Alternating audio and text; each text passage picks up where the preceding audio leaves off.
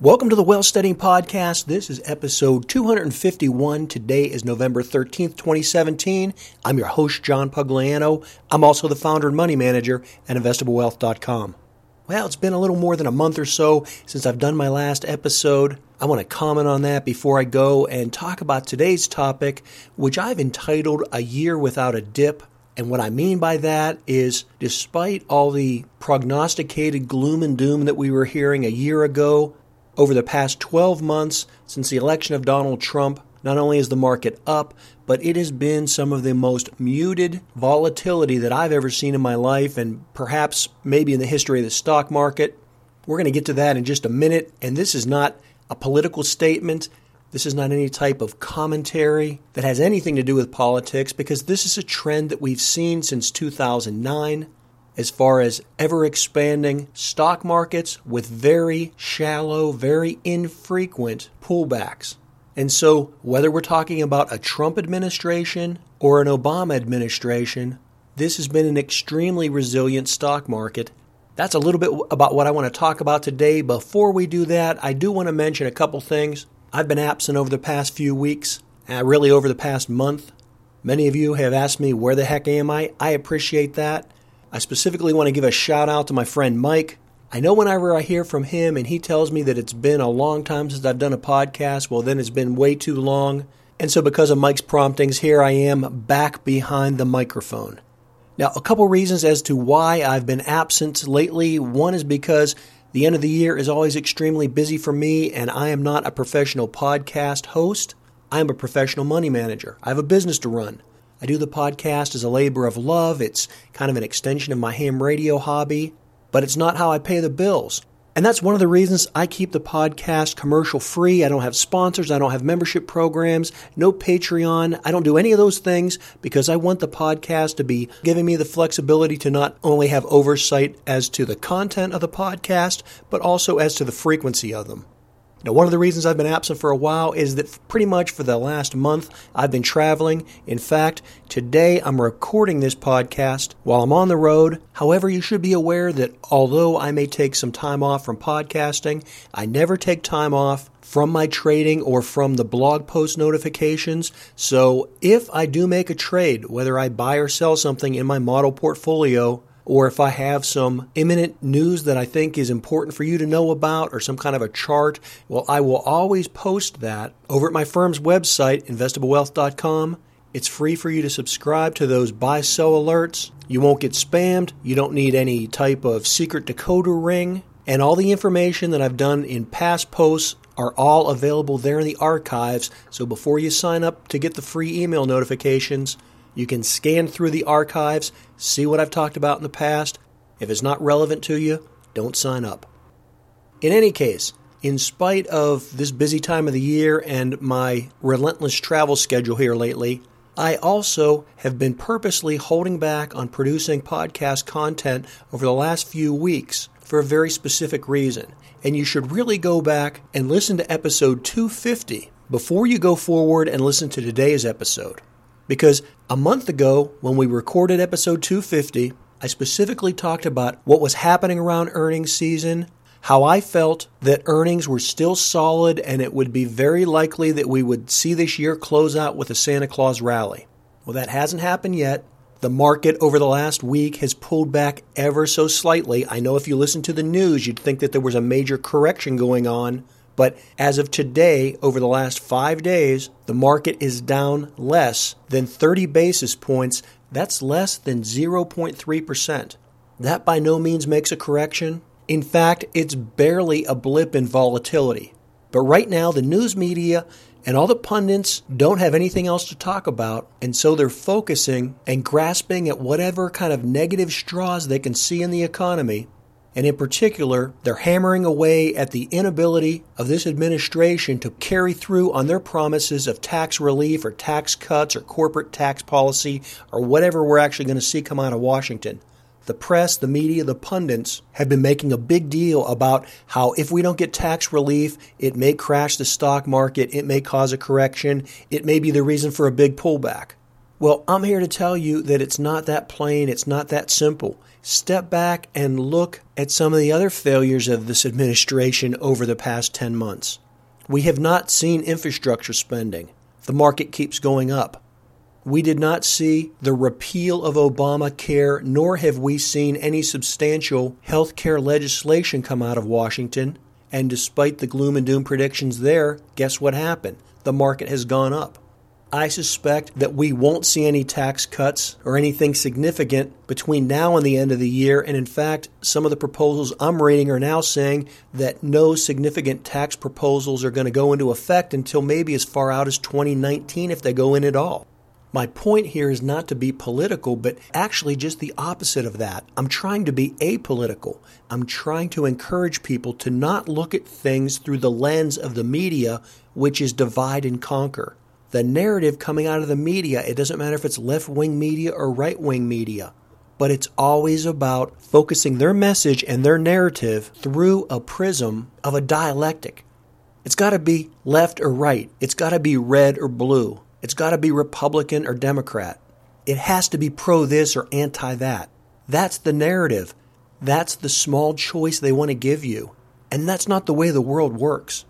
And despite the absolute politicization of everything, from football to entertainment, you can't escape it. Well, you can't escape it. I escape it by not listening to any of it, watching any of it, or participating in the least amount of it as I possibly can. But that's a lifestyle choice. In any case, let me bring this back around, and I really want to emphasize here, everything I'm saying today, and really what I try and say in every episode, is apolitical. People don't often see it that way because we're all wrapped up in this left-right paradigm. But if you want to make money, particularly if you want to make money in the stock market, you have to look at things apolitically. And the current market we've been in, regardless of politics, regardless of whether the president or the Senate or the Congress or the Supreme Court, regardless of any of those organizations, whether they've leaned left or whether they've leaned right over the last decade, it hasn't mattered to any significant extent as to how it relates to the performance of the stock market. It has not mattered who the Speaker of the House has been. It has not mattered who the Senate Majority Leader in the Senate was. It has not mattered who the Chief Justice of the Supreme Court has been. It has not mattered who has sat as a Commander-in-Chief in the White House. In particular, let's look at these last 12 months. Markets have gone up, and they have almost exclusively gone up. I want to emphasize here, this past year, this has been one of the most impressive stock markets. This has been one of the least volatile stock markets. You will be hard-pressed to go back and find a 12-month period when the stock market has not pulled back more than 3%. And when the volatility, when the actual time gap between the ups and downs has been as mild and as stable as it has been over the past 12 months, while at the same time you can argue that the inmates are running the asylum in Washington, D.C. and in other state capitals, not only in the United States but in nations all around the world, and this is not specifically just pointed at the Trump administration. I would have said the same thing during Obama's, as well as during Hollande's in France, and now with Macron in France, and before and after the Brexit in England with now Theresa May in charge, or with Trudeau in Canada, Abe's re-election in Japan. It doesn't matter where you look. Across the globe, from a political standpoint, it can be argued that both the politicians and the electorate are dysfunctional. But despite that, the U.S. economy, as well as the global economy, is moving up. It's advancing. Now, I want to emphasize here, I don't offer financial advice. I don't give you recommendations. I simply provide you my opinion, and in some cases, I tell you my positions. I also like to emphasize that I can't predict the future. I don't have a crystal ball. I have no idea what's going to happen tomorrow or next week. In fact, I can't even predict to you what hotel I'll be staying at this evening because I haven't made my reservations yet. So by no means am I trying to predict the future or give you a forecast with certainty. But what I am going to emphasize is that in spite of the narrative that you're hearing coming out of the media about how volatile things are, or about any other reason they can come up with as to why the market's going to pull back before the end of the year or how we're going to go into a recession next year. Listen, I have no idea if any of those things will take place. But what I want to reassure you with is as I look at the market indicators, and I look at everything from interest rates to unemployment numbers to energy cost to agricultural products to the price of precious metals, all these things that I look at, they're currently telling me that we're in a sweet spot where the cost of money as it relates to interest rates and the price of commodities such as copper or petroleum products, where it's profitable enough for those things to be produced, but yet at the same time, the prices are not so high that it's burdensome on the consumers of those products. And so the tug of war in the economy right now is pretty much equal. That sweet spot, that equilibrium, is a good thing right now for stability in the overall economy. We're in an economy right now where most sectors and most geographic regions are profitable and making money, and they're doing better this year than they did last year, and next year looks even better than this year. Again, I'm not predicting the future. I don't have a crystal ball. I'm simply saying that the economic indicators, not all the drama that's continually on cable news networks and in the financial media, not any of those things, but the actual fundamental numbers on the ground. The price of copper at about $3.10 a pound. The price of oil at about $56 a barrel. The 10-year Treasury at about 2.4%. On and on, all these market indicators are telling me, for now, we're in a really good zone.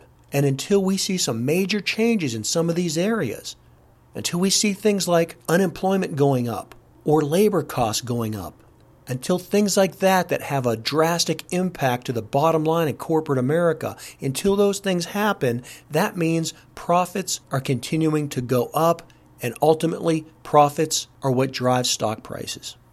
Again, if you haven't listened to episode 250, go back and listen to it. That's where I talked about the earnings season that we're in right now, third quarter for 2017.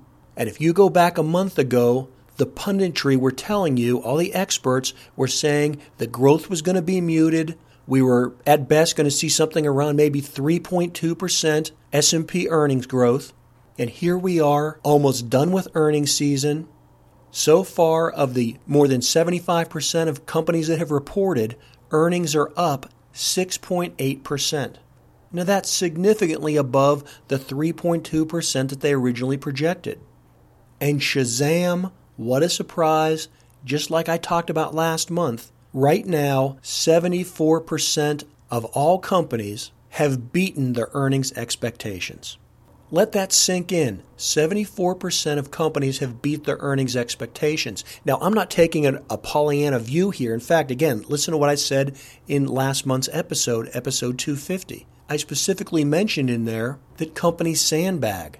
They always start every quarter coming out with good forward guidance, and then as the quarter advances, oftentimes they'll go back in, they'll very quietly, on a Friday afternoon, adjust those earnings expectations down. What they're doing is they're sandbagging. And so at the end of the quarter, they'll come out with earnings that far exceed what they had projected. This happens on a regular basis over the last, decade or so. Earnings expectations have been exceeded by over 70% consistently. This quarter's no different. It's a game that they play on Wall Street. They try and get that expectation pendulum always swinging to extremes. Overbought, oversold. The price of a stock rarely reflects the actual value of the stock. It's between those extremes that we can arbitrage, and we as individual investors can profit from that. But in order to time the market, you have to be shrewd. You can't be a sucker. You can't let fear and greed take over your rational thought process. If you do that, you will sell and buy at the most inopportune times. You'll panic and sell at the bottom, and you'll get greedy and buy at the top. That's a formula for disaster. But in any case, I digress. I'm also running out of time. I've got to go catch an airplane. Hey, as always, until the next episode, this is John Pugliano wishing you the very best returns.